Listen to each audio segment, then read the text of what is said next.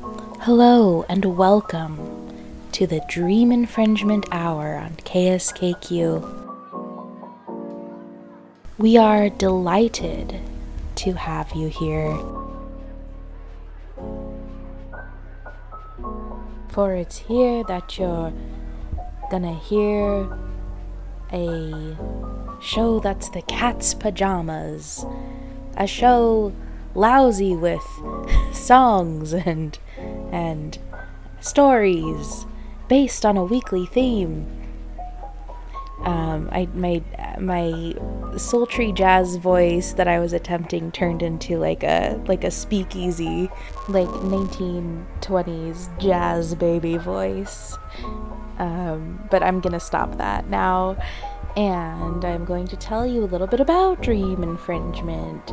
Dream Infringement is comprised of a trio of compadres. That means buddies. And we like to, as I stated earlier, we like to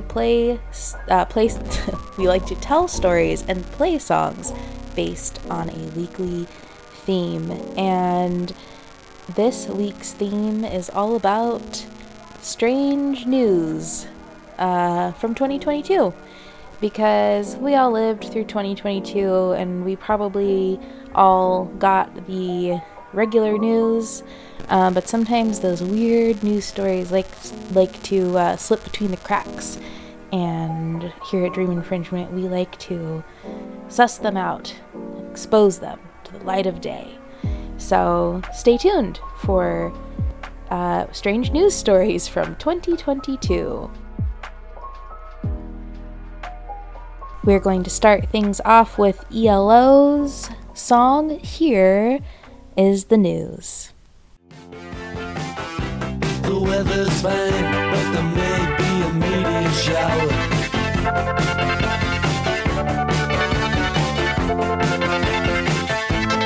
Here is the news. In the news, Argentine professional footballer Lionel Messi, widely regarded as one of the greatest players of all time, set another record on December 20th. After his Instagram post celebrating Argentina's World Cup win became the most liked on Instagram, breaking a nearly 4-year-old record held by the photo of an egg.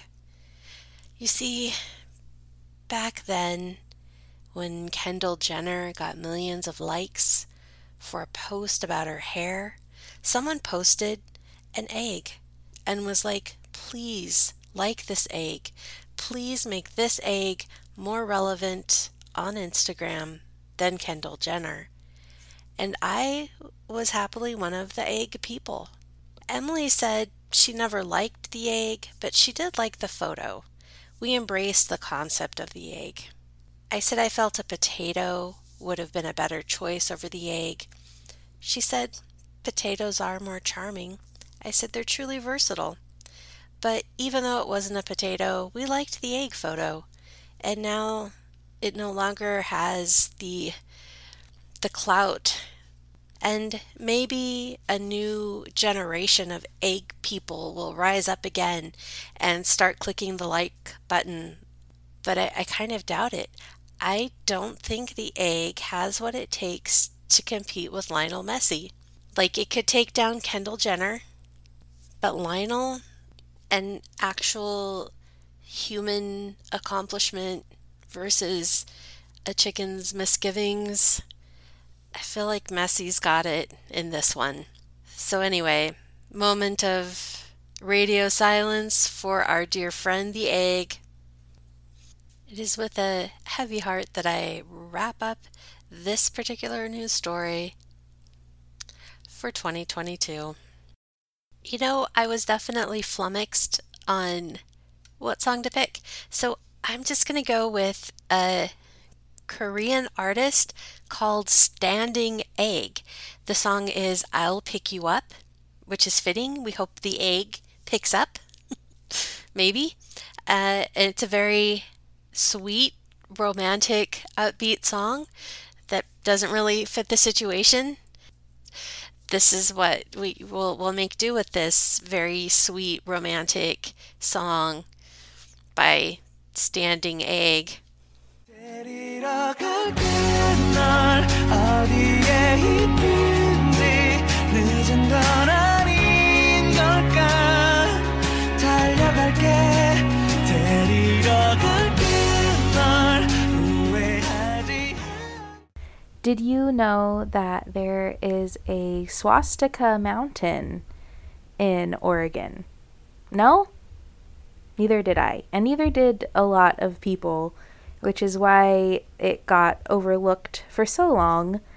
So Swastika Mountain is in Oregon's Umpqua National Forest, and it's actually in the process of being renamed. And it's been named Swastika Mountain for over a century, so that's a long, long time. So the mountain kind of came up in the news in January of 2022 because there were two hikers who got rescued from the peak of Swastika Mountain. And then 81-year-old Joyce McLean, that was the first time she had heard of it, and it didn't set well with her. She is quoted as saying in an interview with NPR that people need to come forward and take action when they see something that isn't right or something needs to be changed, because one person can make a difference, and this shows how that is true. So she really spearheaded the renaming of Swastika Mountain, thank goodness. Apparently the mountain and nearby town were both named Swastika in the early 1900s, so that was long before the Nazis. And there was a local ranch there that had the same name, and it would use that symbol to brand cattle. However, it's interesting to note that the symbol of the swastika has actually been used in multiple ancient societies across the world, and it was co-opted by Adolf Hitler. So he took a symbol that wasn't his to begin with and then made it into this really ugly thing. So it's not like the mountain was named, or the town, and the mountain, they were not named because of the Nazis, but now, because in the history that we know, that was taken and it means something really horrendous and ugly. The good news is that the Historical Society and its board are considering renaming the mountain Mount Halo, which would be named after Chief Halito of the Yoncalla Kalapuya tribe. So that sounds like a better name for it, and it's just wild that something like that went overlooked for so very long. All my friends there, holding on those reeds, young and then the mountain, blowing like a breeze.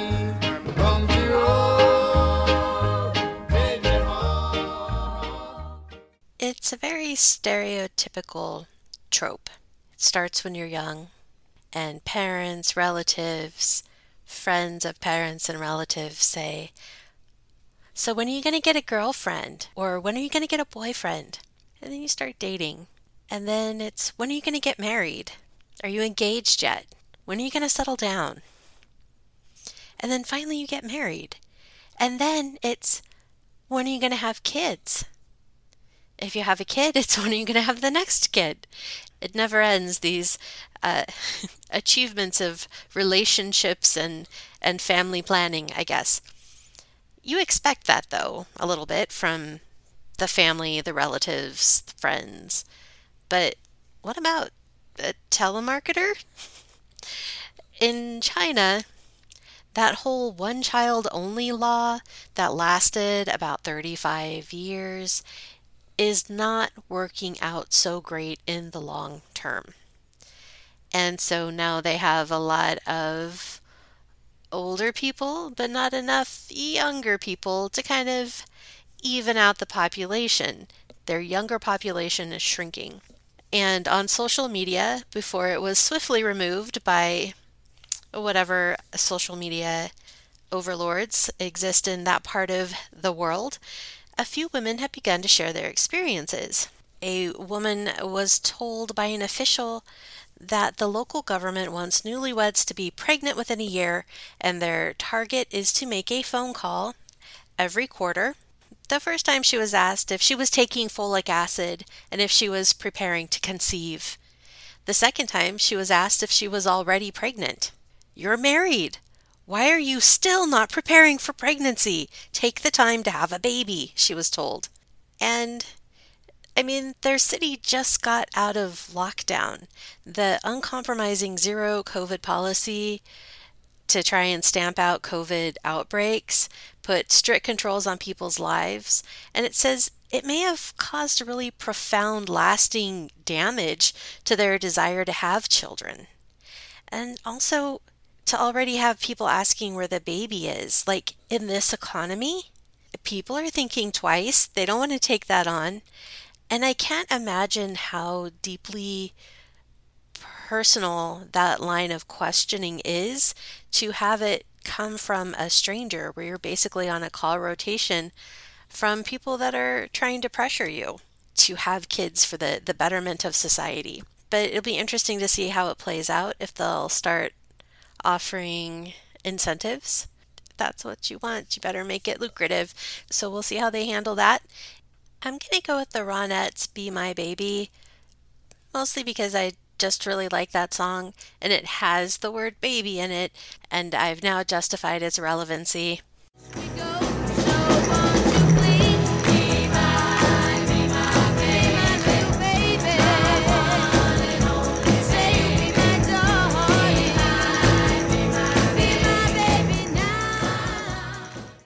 Hi there, this is Bobby. I searched far and wide all of the corners of the internet for unique, interesting news that happened in 2022 that spoke to me, that really jumped out at me. And I found something, but I want to give you a full disclosure. This story that I'm about to deliver is sad. It has to do with an animal. And so if that combination of story is triggering for you, or just plain depressing to you, and it's not something you want to hear right now, then consider yourself forewarned. Okay, moving on. So the story that I found takes place in Bismarck, North Dakota, and it involves a woman who has what I can only imagine is a very big heart. She probably has a very deep love for animals and caring for animals. And so it begins with a woman who has a love for animals. So it started with her and her family finding a raccoon and naming this raccoon Rocky. The raccoon was found on the side of the road, and they were nursing it back to health. And this is a lovely thing that Erin is her name. Erin, at the age of 38 years old, that she extended herself to do, to care for a wild animal who needed to be brought back to health. So obviously, we're already on Erin's side. We love that she did this. She cares for animals. She wants to actively take care of animals that are in need, okay? But then there is a lapse in judgment. And you may still continue to side with Erin, and I wouldn't blame you, because people gotta live, right? But here's her lapse in judgment. She brings the raccoon into her local bar. Now, according to the information that is available when it comes to this story, the visit to her local bar, it went pretty smooth and uneventful. She brings this possibly injured raccoon that she's nursing back to health into the bar. Maybe it was in a box. Maybe she was carrying it in a stroller. Maybe it was riding on her shoulders. I don't know. But the fact of the matter is, she brought this wild raccoon into the bar. Maybe had some drinks. Why else do you go to a bar? Maybe the peanuts were good. I imagine she sits down. She exchanges some words with the bartender, with some of the bar patrons, possibly regulars that she's familiar with. They all talk about the raccoon. Maybe they go and look at it. Maybe it's a friendly raccoon and they pet it. I don't know. I don't know what you do with a wild raccoon that you're taking care of. I don't know what state the raccoon was in. Maybe it was heavily sedated. None of this was in the story that I read online. But I can speculate, and I know you are too as you listen to this story. Okay? But the fact of the matter is she brought the raccoon into the bar, stayed for a bit, and then left. She left. Now, this was probably just a tiny blip on her radar. But guess what happens? Someone reports her. It doesn't say who, but someone ends up reporting her to the police, reporting the fact that she brought this raccoon into the bar and that that's illegal. And so she ends up getting confronted with this by the law.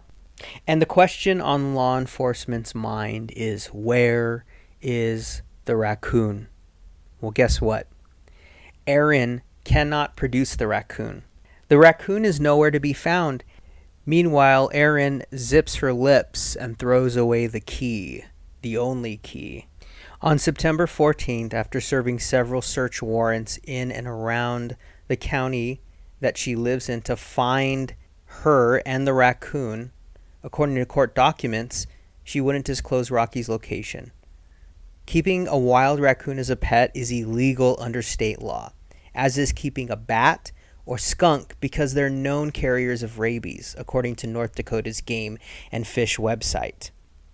So what started as a gesture of true humanity, caring for an injured animal, ends with something that really, I'm sure Erin and the rest of her family never imagined would happen when they saved that raccoon on the side of the road and tried to nurse it back to life. The authorities ultimately found the raccoon, and the raccoon was euthanized. After the raccoon passed, it was determined that it did not, in fact, have rabies. Yes, I know, this is like an extremely sad story. It's an interesting story because I feel like it's a story that needs to be told, because there are so many giant pieces of news that is, like the steak of the news media. Everyone wants to talk about the virus or the various viruses. Everybody wants to talk about things that are happening out in the world with like the economy or about the president. And while those things are obviously important and affect our lives, I think that there are pieces of news that kind of show human nature, that show us like what people are doing that are not living far from where we are.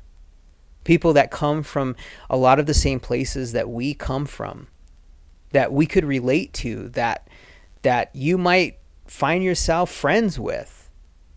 A person that saves a raccoon from the side of the road, tries to nurse it back to life, then brings it into a bar, and then gets in trouble for bringing it into a bar.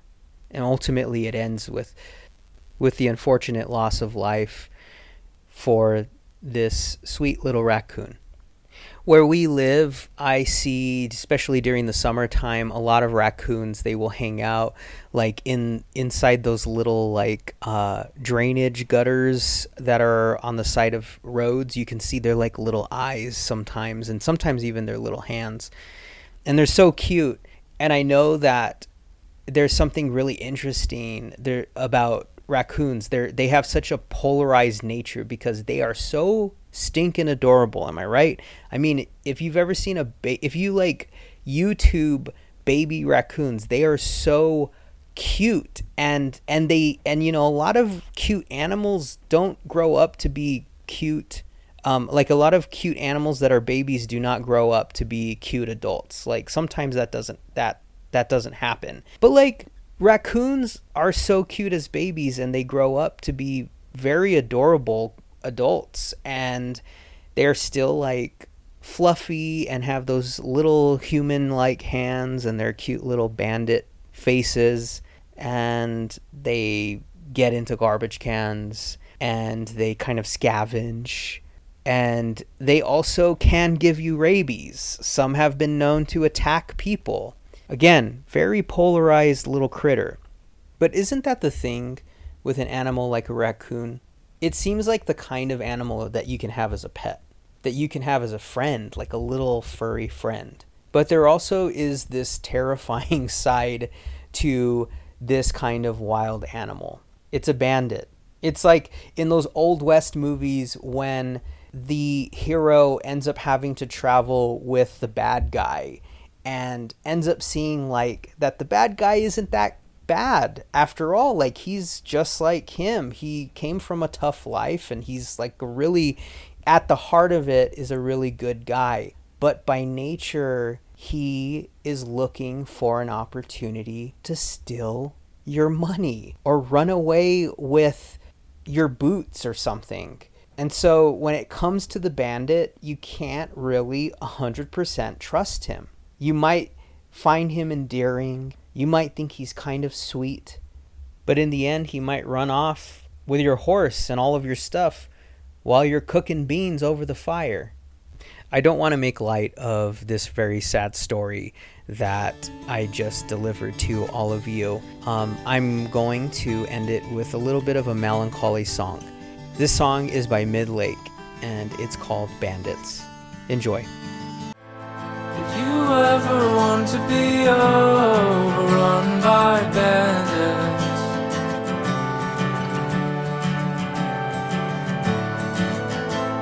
To hand over all of your things and start over new. Do you ever hear of things that seem very European? Apparently this is one of those things. Switzerland and Denmark are doing it, and now a sole Parisian undertaker aims to introduce the bicycle hearse in France. Isabelle Plumereau hopes that this will soon bring a new green way of conducting funerals to the French capital, which I have to question, like, are there that many hearses that they're just polluting the environment? They're like the number one contributors? Because I don't think I think we would know. They were like these gas guzzling French hearses, but she's trying to do her part to go green. So there's that. And they say quieter, environmentally conscious burials are a small but growing trend. She said, for me, it makes sense to combine the bicycle and the hearse because when we talk about bicycles in Paris, we are talking about soft mobility. And if there is one day when we need softness, it's the day when we accompany someone we love to their final resting place. Everyone walks at the same pace, and we hear each other. We hear the sounds of nature around us, the wind in the trees, the birds. In my view, this is the best way to console yourself. While that does sound peaceful, it's odd looking at the picture because the hearse part of the bicycle is in the front. And I cannot wrap my head around how she's steering. Because if the bicycle was in the front, kind of like a wagon type, hitch thing, that would be, controlling which way you go. So I don't know how this works. Also, I feel uncomfortable if someone's doing the hard labor. Like if we were to go up a hill or something, I would be very distracted. Like, is it really heavy? Is it hard to bicycle up a hill? Is this like difficult? I don't know. Though it sounds peaceful, but I feel like maybe there's other ways to get the peacefulness. Maybe even like a sort of multi-person rickshaw where everyone can just sort of like walk together, pulling it along or something. But if people are into it and it's like what you need to feel at peace or feels right to you, let people have their bicycle hearses. Why not? Plumereau said she already had official authorizations to use the bicycle hearse after adapting it to French regulations and was just waiting for the green light from her insurer to get started. Guess you would need insurance, unlike a normal bicycle. It says people passing by gazed at the black and lightwood bicycle hearse, some of them intrigued, not all convinced. It's quite innovative, 49-year-old Elias Mizzou said, before adding that he wouldn't want it for his own funeral. But the more it's used, the more it may catch on. I guess we shall see in the future if perhaps she has a league of bicycle hearses, or just the one. Anyhow, the song that I picked is by Nat King Cole, and it is Bicycle Built for Two. Daisy, Daisy, give me your answer due. I'm half crazy, all for the love of you. It won't be a stylish marriage. This story involves a 55-year-old woman in Massachusetts named Rory Woods. She faced down cops with an unusual, dangerous weapon. I did not think that this was something that could be weaponized, but when you're a professional beekeeper, perhaps you think differently. So here's how it went down. Deputies were in the process of enforcing an eviction notice to a man who had been litigating against his removal for years, and he had garnered support of local anti-eviction groups. This group, which Rory Woods was part of. So they're trying to evict him. She arrives in the morning towing a stack of manufactured beehives with an SUV. She exited the vehicle, tried to open the lids to unleash the bees. A sheriff's deputy tried to stop her, but as the agitated bees started getting out and circling the area, he pulled back. She then smashed the lid of one hive and flipped it off the flatbed, further agitating the bees. They swarmed the area, stinging several officers and bystanders who were nearby. One deputy was taken to the hospital where he was treated. Meanwhile, she put on a professional beekeeper suit and carried a tower of bees to the front door of the home, trying to stop the eviction. At that point, deputies were able to arrest her. Hampden County Sheriff Nick Kochi said, "I support people's right to protest peacefully, but when you cross the line and put my staff and the public in danger, I promise you will be arrested." She faces 4 felony counts of assault and battery by means of a dangerous weapon, and 3 counts of assault, also by means of a dangerous weapon. She also faces a misdemeanor disorderly conduct charge. I really want there to be some sort of animal abuse law in effect here.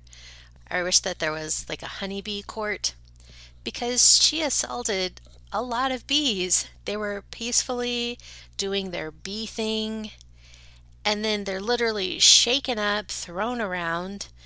I mean, I thought beekeepers were like one with the hive. Like there was an insect to human symbiotic thing. I guess not.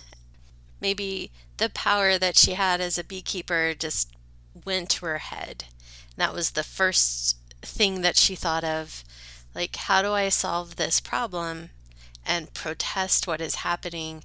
I will take my source of livelihood and launch them at the authorities. Like, how did she think that would go down? They'd say, "Oh no, now that you've brought out the bees, we realize we're wrong. We won't evict this man anymore. He's just free to live here forever now because of this." No, there was no way where this course of action was going to help the situation, unless she was hoping to get publicity, perhaps, for the cause, and was like, "I will go down in flames and I'm taking my bees with me." I kind of hope that if she gets any kind of probation, the judge will just throw that in there. Like, you're no longer a beekeeper. You are not permitted to have a hive for like the next 6 years.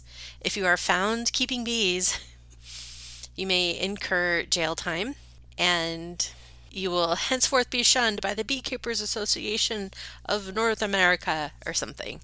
Also, once they arrested her, what happened to the bees? Did they have to call in an emergency alternate beekeeper to like try and track down the queen and convince the hive to like stop being agitated and like kind of collect in one area and be transported away? Like, this I have questions. This song is by Big Mama Thornton, and it's the Bumblebee Blues. Bumblebee, bumblebee, why don't you come back home?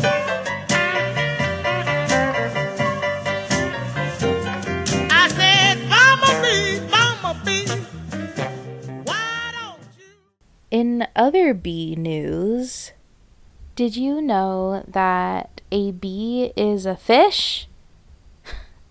At least that's what California would like you to believe. I don't know why I'm channeling so many different characters tonight. That was my character of someone from Oregon who doesn't like people from California. But that's not representative of who I am. And this is actually about the bees, and it is an interesting concept. So bear with me. A California court ruled that bees are now considered fish in some circumstances. A Sacramento appeals court ruled on May 31st of 2022 that some bumblebees can legally be considered fish under the California Endangered Species Act. Why though? But why though? It's actually a good reason that'll make you happy, I think. The debate over classifying bees as fish started in 2018 when 3 public interest groups, the Center for Food Safety, the Xerces Society for Invertebrate Conservation, and the Defenders of Wildlife, wanted 4 types of bumblebees to be listed as endangered and to be protected under CESA. The problem, though, was that the CESA protects native species or subspecies of a bird, mammal, fish, amphibian, reptile, or plant, which completely overlooks insects. So the public interest groups argued, however, that bees actually fit under CESA's definition of a fish. So here it is: a wild fish, mollusk, crustacean, invertebrate, amphibian, or part spawn or ovum of any of those animals. The key word here is invertebrate.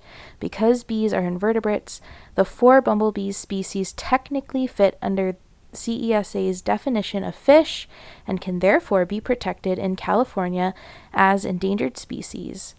And that was the final court ruling. But it wasn't the final court ruling, because the ruling was overturned in 2020 by the Sacramento County Superior Court. There were 7 agricultural groups that argued that invertebrates referred only to marine invertebrates, not insects. Oh my gosh, you guys, just save the bees already, right? Like, who cares? This is just down to semantics at this point, and that kind of thing drives me crazy. The court wrote in its ruling, although the term fish is colloquially and commonly understood to refer to aquatic species, the term of art employed by the legislature in the definition of fish in Section 45 is not so limited. So, a bee could be a fish to save them. So here are the 4 species of bumblebees. The first one has an unfortunate name. It's the crotch bumblebee, and I think that after it becomes protected, they should think of a different name for it. So we've got that one, we've got the Franklin bumblebee, the Suckly cuckoo bumblebee, and the western bumblebee. And they are once again eligible to officially become endangered species under the California Endangered Species Act. Essentially, it will protect colonies of these bumblebee species from being killed intentionally. Who is intentionally killing the bumblebees? Come on, you guys. Anyway, now you can tell your friends that bees are fish, and they'll be confused, and then you can tell them that they are, and you can tell them why, and it'll be fun for you all, because isn't that what friendship is all about? Here is Of Montreal's song, Happy Yellow Bumblebee.